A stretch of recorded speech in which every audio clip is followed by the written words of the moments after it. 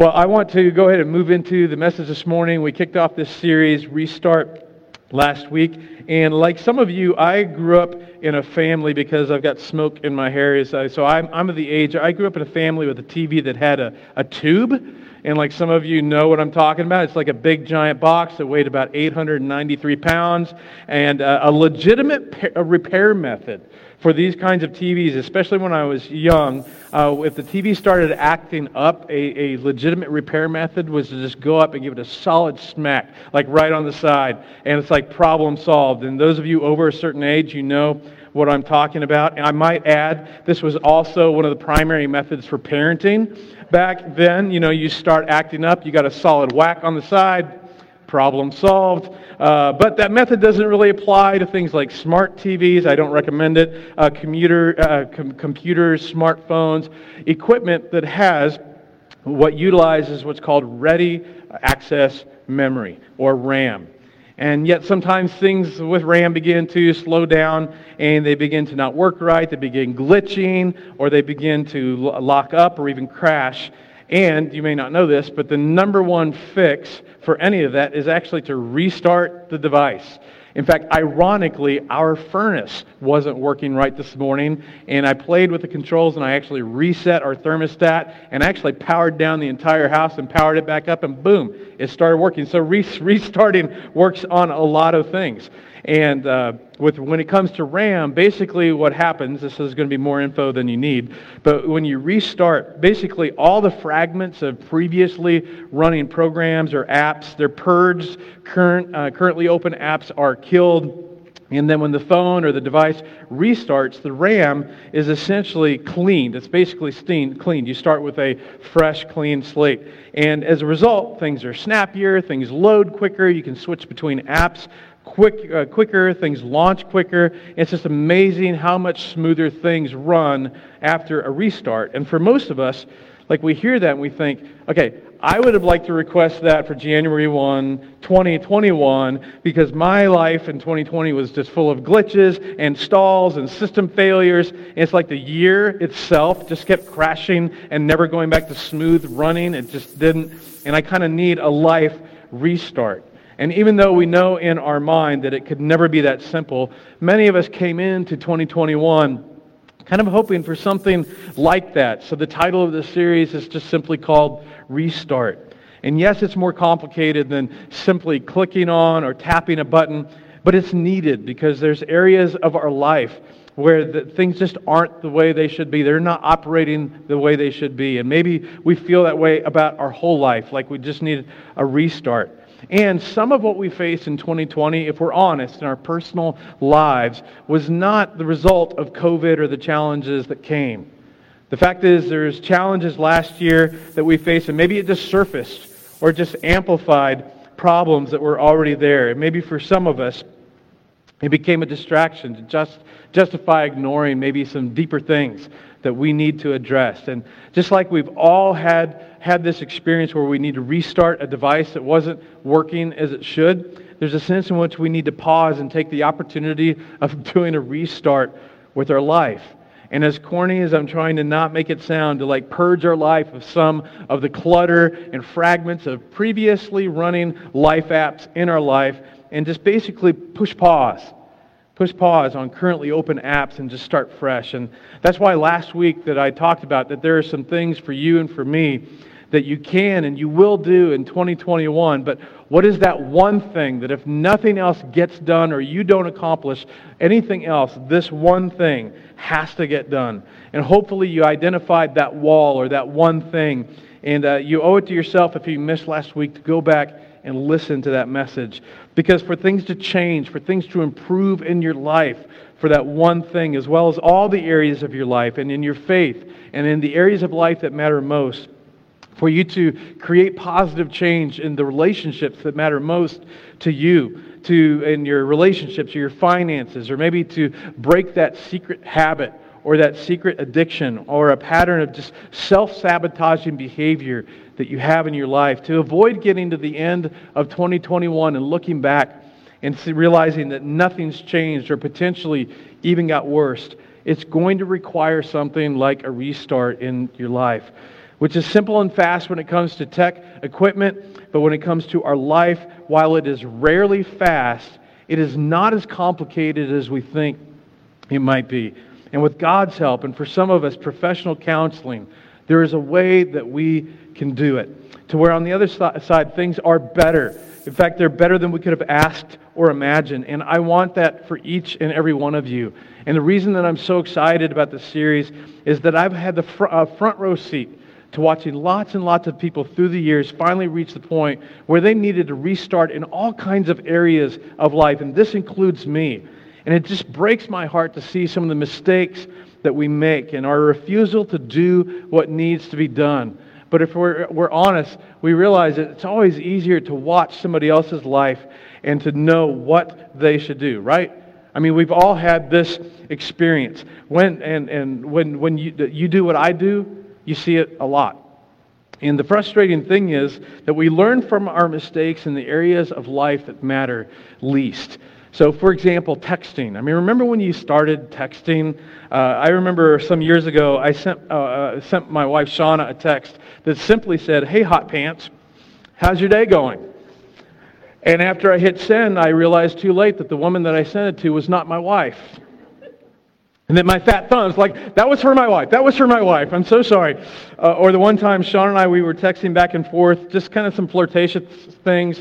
It started to begin to bypass PG-13. And suddenly a text popped up, bubble, that says, "Hey, you know I'm in this group text, right?" And it was my son. He's like, he did not appreciate that at all. So you learn to double check the names before you click send. And there are mistakes that you make and I make in my life. It's just like, you know what? You make it once or twice, and you learn your lesson. But unfortunately, we tend to make mistakes and repeat mistakes in the areas of life that matter most, in the areas of finances, in the areas of relationships, things that we do with our kids, things that we do or work at school. And after repeating the same mistake time after time and suffering the same consequences, we eventually ask that all-important question, when will I learn?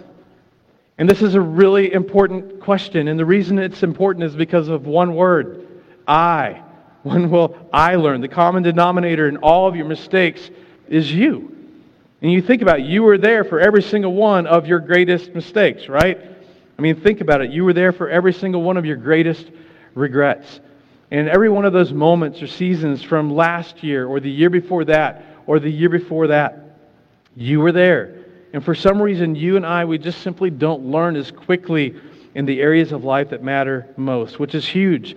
It's one of the key reasons that I got into full-time ministry and started preaching and teaching. I've done it for over 25 years now because I know from personal, first-hand experience that learning and applying the teachings of Jesus and His followers makes your life better, and it makes you better at life. And I've seen what happens when it goes beyond just my effort or just beyond your effort, and you actually experience the active work of God in your life through His Holy Spirit, and to make those applications possible and to produce positive transformation in your life in the areas of life that matter most.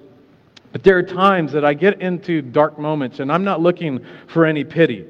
But there are times I just seriously wonder if preaching and teaching makes any difference. Am I just flapping my gums, wasting my time and yours, getting up here online week after week? Am I just talking to myself? And you know what this feels like. It's because all of you, you've given good advice to somebody else, and you think that's really good advice, and then they just don't take it. They just don't listen.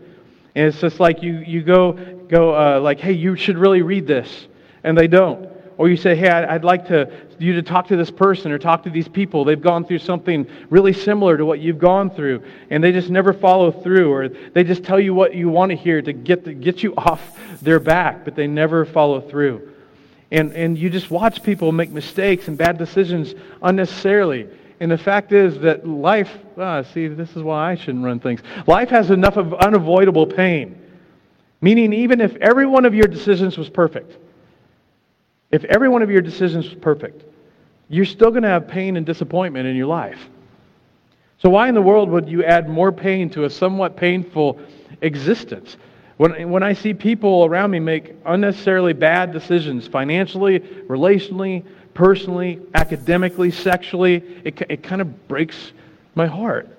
Because I think that pain could have been avoided, just like it could have been avoided at times in my own life. So to help us, we're going to learn 3 crucial things from Scripture that are just absolutely necessary if you want your future to be better, and if you better than your past, and in some area or multiple areas of your life. And today I want to quickly explore 3 myths, just 3 assumptions that I think we all make subconsciously. And to look ahead, as we look ahead to our short and our long-term future. And if you're not aware of the assumptions that you make, that they will continue to drive your decisions. And then after identifying these myths, I'm going to give you just one verse of Scripture. So if the sermon sounds like more just like a self-help counseling thing, just hang on. I just want to make sure that we're on the same page before we move forward. So these 3 myths drive us into bad decisions. Again, financially, relationally, professionally, academically, sexually, with our physical health. And myth 1 is this, the experience myth. That experience makes me wiser. We think because of what I've experienced, because of what I've gone through, I'm wiser for it. But here's what I've discovered in my 52 years of life. Experience doesn't make you wiser, it makes you older. Okay, it makes you more tired. It makes you poorer. It makes you less healthy. It makes you madder. It makes you lonelier. It makes you more guarded or even jaded. I was getting my haircut a couple weeks ago, and I've started going to the same person outside Wichita and getting to know her, and she's been opening up. She has kids, just went through a very ugly divorce, and she said, one thing is for sure, I am never getting married again because I've had this experience, so I'm wiser. I'm going to erect walls. And this is common, and it's even understandable. But what most of us know is erecting walls is just going to create a whole other set of challenges, because experience alone does not make you wiser. And the reason this is such a big deal, and why people go, oh, I don't need to read or listen to that. I don't need to get counseling. I don't need to learn or get advice. I won't ever repeat that mistake because of what I have experienced. So I'm wiser. But you need to know that experience alone doesn't make you any more prepared to do things better the next time around. This is the key, that evaluated experience is what makes you wiser. And you know this is true because you've watched other people. Seeing it in the mirror can be so difficult, right? I mean, you've got it all figured out, but you see it in other people. You've watched other friends or family members or coworkers. Other people make the same mistakes over and over and over again. And you just think, you know what? They haven't learned. Like they never learned anything from their previous experience. And they were there the entire time, because evaluated experience is a game changer, and it sets you up for success in the future. So consequently, we're going to do a little evaluation over the next 3 weeks. The other myth is this, the know better myth. Since I know better, I'll do better. We think because I know the difference between right and wrong, I'll automatically do the right thing. Or we think that we have the strength or the discipline to actually do the right thing. And yet we know that know better does not necessarily equal do better. I mean, we've seen it, again, in others. We've seen it when we're honest. We've seen it in ourselves. This is why when you're a kid, your parents are like, do this, don't do that, and this is right, and this is wrong, and make sure you don't, And finally, especially when we're teenagers, where do we go? I know. And what we're saying is, Mom, Dad, I know. What we're saying is, I know, therefore I will do. But they knew that knowing better does not equal do better. That doesn't necessarily equal the ability to do better. That's why for some of you, your last bad relationship reflects your current bad relationship. And it's going to carry into your next relationship. And you keep thinking, what's wrong with these people I'm dating? All men are pigs. All women are crazy. Okay, but a couple of things. One, you picked them. Okay, so you're a bad picker. Or they're picking you and you don't know how to say no, but there's something in you that goes, well, this time will be different from the last time because I've had experience, so I know better. But you've got friends that are coming to you and going, hey, you say you know better, so why are you going out with him? Or why are you going out with her? It's like, well, we're just friends. Like, okay, you said that the last time. Or some of you in your relationship or your marriage, you keep bumping against some of the same problems that you've had for a long time, or tension points, and the temperature of the relationship is just cool, and deep down you know that you're part of the problem. And you know some of the things you should do that would make things better, but instead you tend to keep making excuses as to why you don't do the things that you know you should do. It's like, I'm just not wired that way, or I just don't think along those lines, or this was the home that I grew up in, and so this is just the way I was raised. And so this is important. Knowing better doesn't mean you'll do better, or that you have the strength or the power or the self-discipline to do better. And the third myth, this is the toughest one, especially for some of us with our particular temperament and the way that we're wired, and that's the time myth. The time is against me. The clock is ticking. Sometimes we say, I need to do something now because I'm not getting any younger. Yeah, it's just like the opportunities are coming and the opportunities are going, and I need to do something now because other people my age and my friends and my coworkers, like it's happening for them. It's not happening for me. Time is wasting. I've got experience, I'm wiser, I know better, I can control outcomes, I'm ready to jump back in, I'm ready to sign back up, I can begin doing this again. This time I am more in control. I'm ready to go out, ready to date, ready to get back out on the market. I will never go back there again, but I got to get out, get it on because the clock is ticking. Time is my enemy. Absolutely false. The reality is, of all the myths, this is the most destructive one. And I could just give you all kinds of examples, but I'll give you just one. In fact, this example actually demonstrates all three of the myths. Several years ago, I had a handful of mentors that I connected with on a regular basis. One of them had been wildly successful in the marketplace. He ran high-level projects for Northrop Grumman all over the world. Temperament-wise, he was a red, he was a lion, he was a bull. He was always going 100 miles an hour. But as successful as he had been in the marketplace, his relationships personally had been horrible. When he came into my life, he was on his third marriage. And it was before his third marriage that he became a Christ follower. But he told me that in the very beginning, he got married very young. And at first it was great, but before long, it was a train wreck. So he got divorced. And because now he had experience and was wiser, and I know better, so I'll do better, and I'm not getting any younger, I'm going to be out of my prime soon, he got right back out into the dating market. And this time, he said he picked a woman completely different from his first wife. Because obviously, I just picked the wrong type of person the first time around. He picked somebody totally different. It was a whirlwind romance. Before long, they were married, but about a year into the marriage, they began experiencing some of the very same problems that he experienced in the first marriage with somebody completely opposite from his current wife. Then he began to do some just hard, honest reflection, self-evaluation. He said, it hit me. The common denominator was me.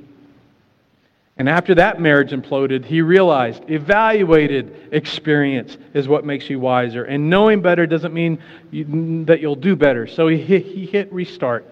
He took extended time to do some soul searching, got some counseling. He found faith in Jesus. He began to get serious about his relationship with God. And as driven as he was, he realized that time is your friend and not your enemy.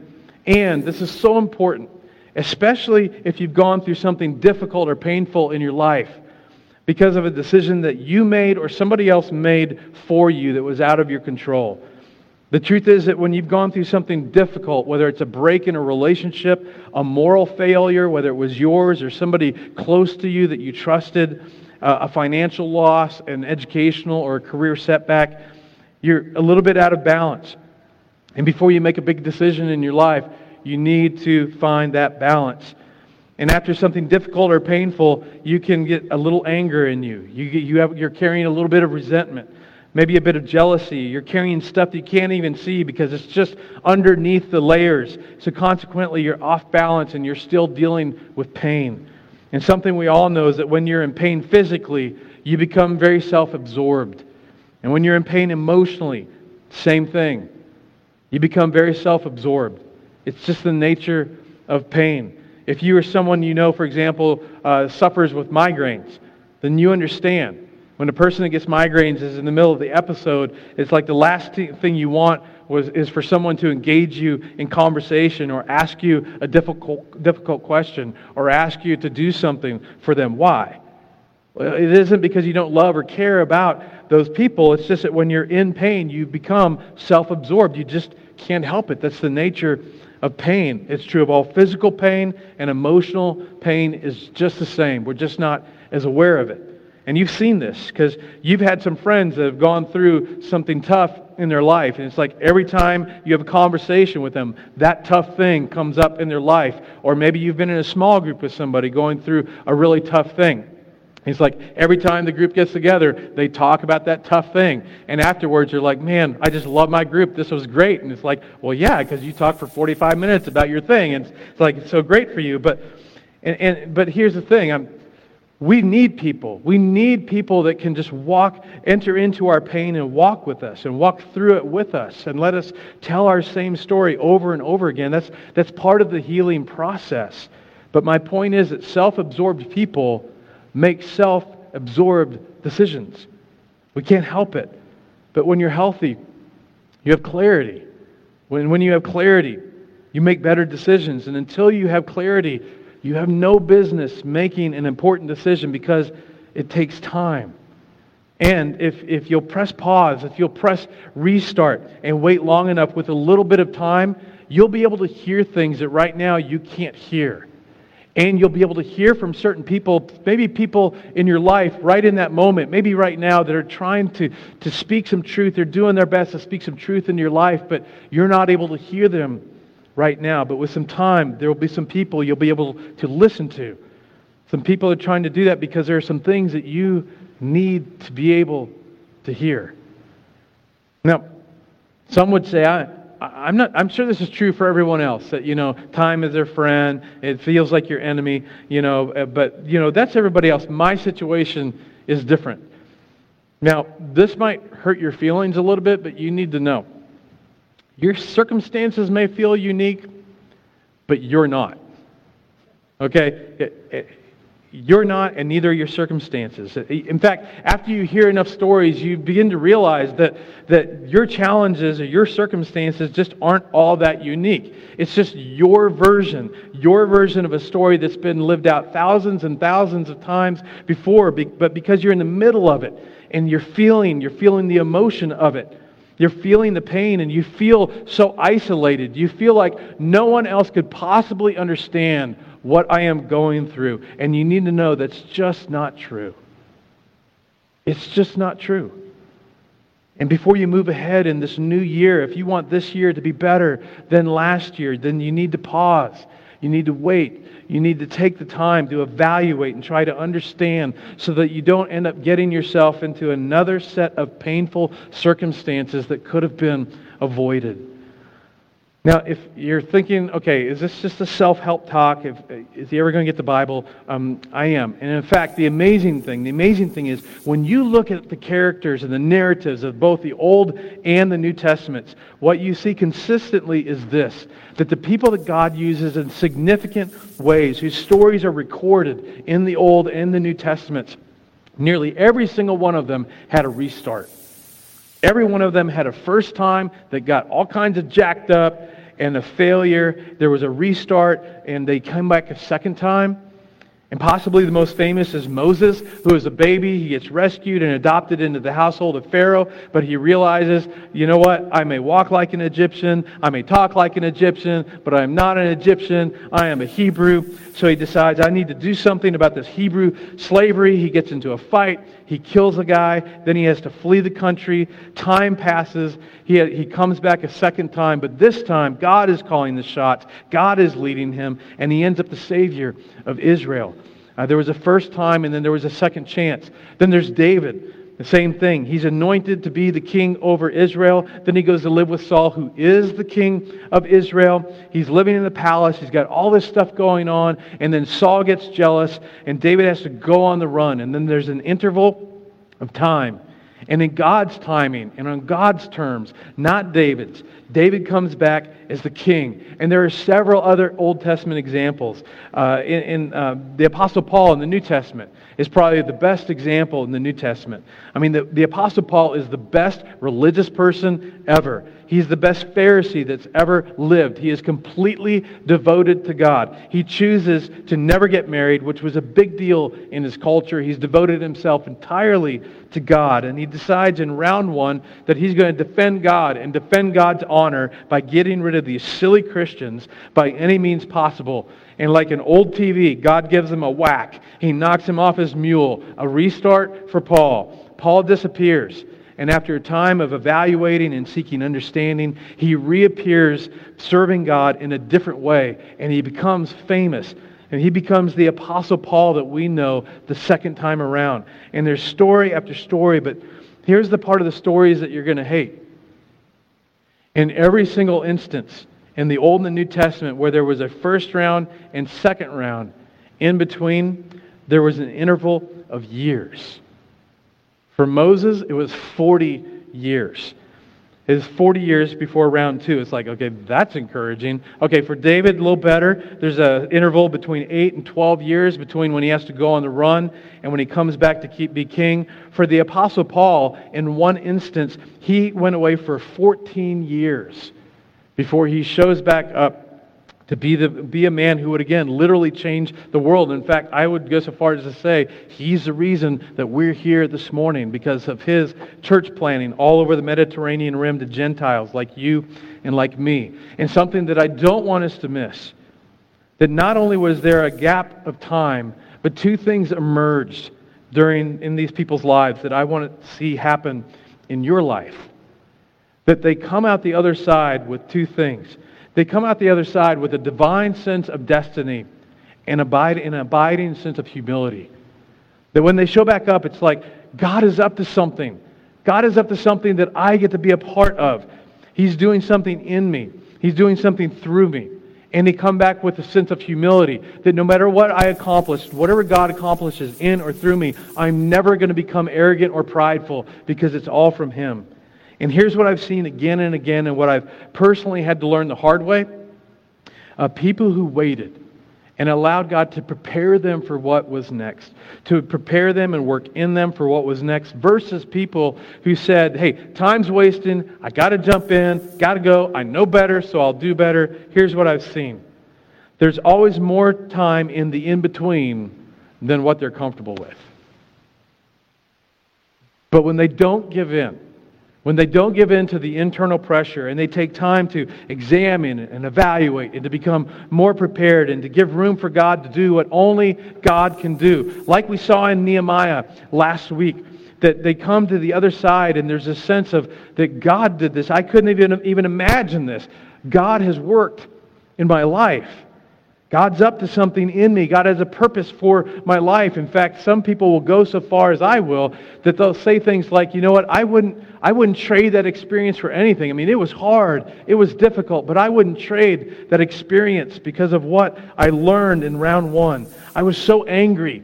I was such a victim. I was devastated. But I'm telling you, what I learned, what I took away, I am such a better person. I feel like God has something for me. And they emerge from those situations where they handle them well with a sense of destiny and an abiding humility, because they know, had they simply gone with their heart and how they felt in the moment, things would have gone a very different direction. And just so you know that this is more than just book knowledge for me. It's more than just faith for faith's sake or belief for believing's sake, that it isn't practical. My wife, Shauna, will affirm this, that around the first half of our marriage, there were moments, even seasons, where, like, forget love, we didn't like each other. In fact, I was fairly convinced that she was going to smother me in my sleep, and I would have deserved it. It's like not only did we not love each other, we didn't like each other. We didn't want to be in the same state with each other, let alone the same bed. And there were times it was just so bad that we just felt trapped. As Jesus followers, and especially once we had kids, we felt convicted that divorce just wasn't an option for us. As much as we may have wanted it, it wasn't an option. And what we felt like doing was going, you know what, I've had enough. I'm done. I'm out. Like, you stay single the rest of your life, but you know what? I'm going to upgrade, marry somebody completely opposite, start over. But instead of, we both decided that in spite of what we think or what we feel, or that fear of feeling trapped in some loveless relationship the rest of our lives, in spite of the fact that it felt impossible to see what good could come our way, in spite of that, we were going to trust that doing things God's way was our best shot. And that to actually love each other like Jesus called us to love each other, and embracing that time is our friend, that we're going to take the time to evaluate, to discover, with the help of counselors, discover what is in each of us that got us to this point.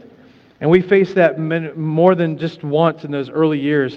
And each time, just by sacking up and hitting restart, rather than bailing, we came out on the other side with a love and a connection more deeply felt.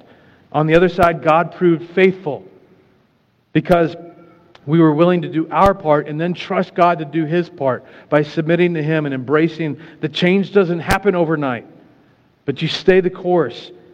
And now, coming up on 33 years in, we just share a depth of love and a connection and passion and friendship beyond anything we could have asked or imagined, which is what the New Testament promises. And it doesn't matter if we're in grungy sweats binge-watching Chuck on Amazon Prime, or exploring the Nepali coast in a helicopter, or hiking in the Tetons of Wyoming. We just love being together. Now, that's just one personal example in one category of life. And the fact is that for all of us, life is just messy. Life is just messy. And as we talked about last week, for every one of us, there again is that one thing in 2021 that we need to get laser focused on and go after so that we can do it fresh and differently. We need to restart.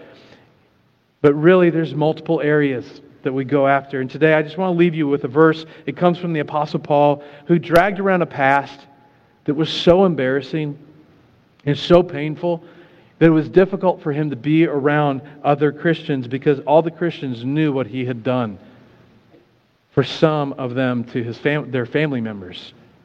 And there was nothing that he could do to make his past go away. And yet he saw God leverage that and actually use his past to set him up for what he was to do in the future. So with all that in mind, he writes to some Christians in Rome saying, and we know that we're confident. We know that in all things, that in all circumstances, no matter what you've done, no matter what was in your past, no matter what was done to you, that in all things, God works. And He works for the good. Meaning that if you're willing to take a breath and hit the pause button and maybe back off a little bit, decide, hey, just because I have an experience doesn't mean that I've learned anything. Just because I know better doesn't mean I'll necessarily do better. He says that God will work through, and even in that segment or that chapter or that part of your life or that weekend or that experience in your life, you just look back and you regret. You look back and you go, I wish I could just make that go away, that it never happened. The Apostle Paul says, here's what we're going to talk about for the next 3 weeks. God wants to use all those things. Because if you don't allow God to use those things, you're going to end up seeing those things coming back to haunt you. But if you respond in a way where you allow God to use those things from your past, all those things will potentially benefit you and someone else that shares a very similar story, a very similar experience, and they need to know they're not alone, just like you need that. And we know that in all things, God works for the good of those who love Him. And in this context, it's those who have said, God, I want your way more than my way. God, I love you. God, I love you, which means that I recognize that you're God and I'm not. You're Lord and I'm not. Your will is more important than my will. He says, for those who love God, God works and can use and redeem and bring value to anything to those that love God. And here's how He completes what He says. And who have been called according to His purpose. And this is just so huge. And I've seen it. Some of you've seen it. Some of you don't believe it, but I'm just telling you. God can leverage purpose out of anything that you invite Him into. But if you rush, if you just plow on into February of 2021 and into the year, if you think you've learned all the lessons, if you think, there's nothing that I need to evaluate, you will simply have another round that reflects the last round. And whether it was last year or whether it's actually been an ongoing thing in your life, and there will be nothing good that comes from it until you finally are willing to submit and surrender and to restart with the help of your Heavenly Father who loves you. So we're going to talk about how to do that over the next 3 weeks. Let's pray. Father, I just thank you for the chance to know those that came before us. Paul, the gospel writers, to have Jesus' teachings, to be able to apply them to our life so that we might experience what Jesus described as life that is truly life. God, I pray for every one of us, including myself, every single one of us. We've got blind spots. We got some junk that we're dragging around with us. I pray, God, that you would be relentless in giving us courage and hope and focus, that you would not let us give in to feeling overwhelmed or a sense of despair. I pray, God, that Jesus said that when He left, He would send a helper, His Spirit. And God, I pray for every single one of us that we would feel your Spirit leading us and working in us and giving us wisdom and discernment. I pray that for every one of us, Father, that we would experience incredible transformation as we move forward into this new year, and that you would make us a light in the lives of the people that we care the most about and the people around us in our lives and in our city. And it's in the name of Jesus that I pray. Amen.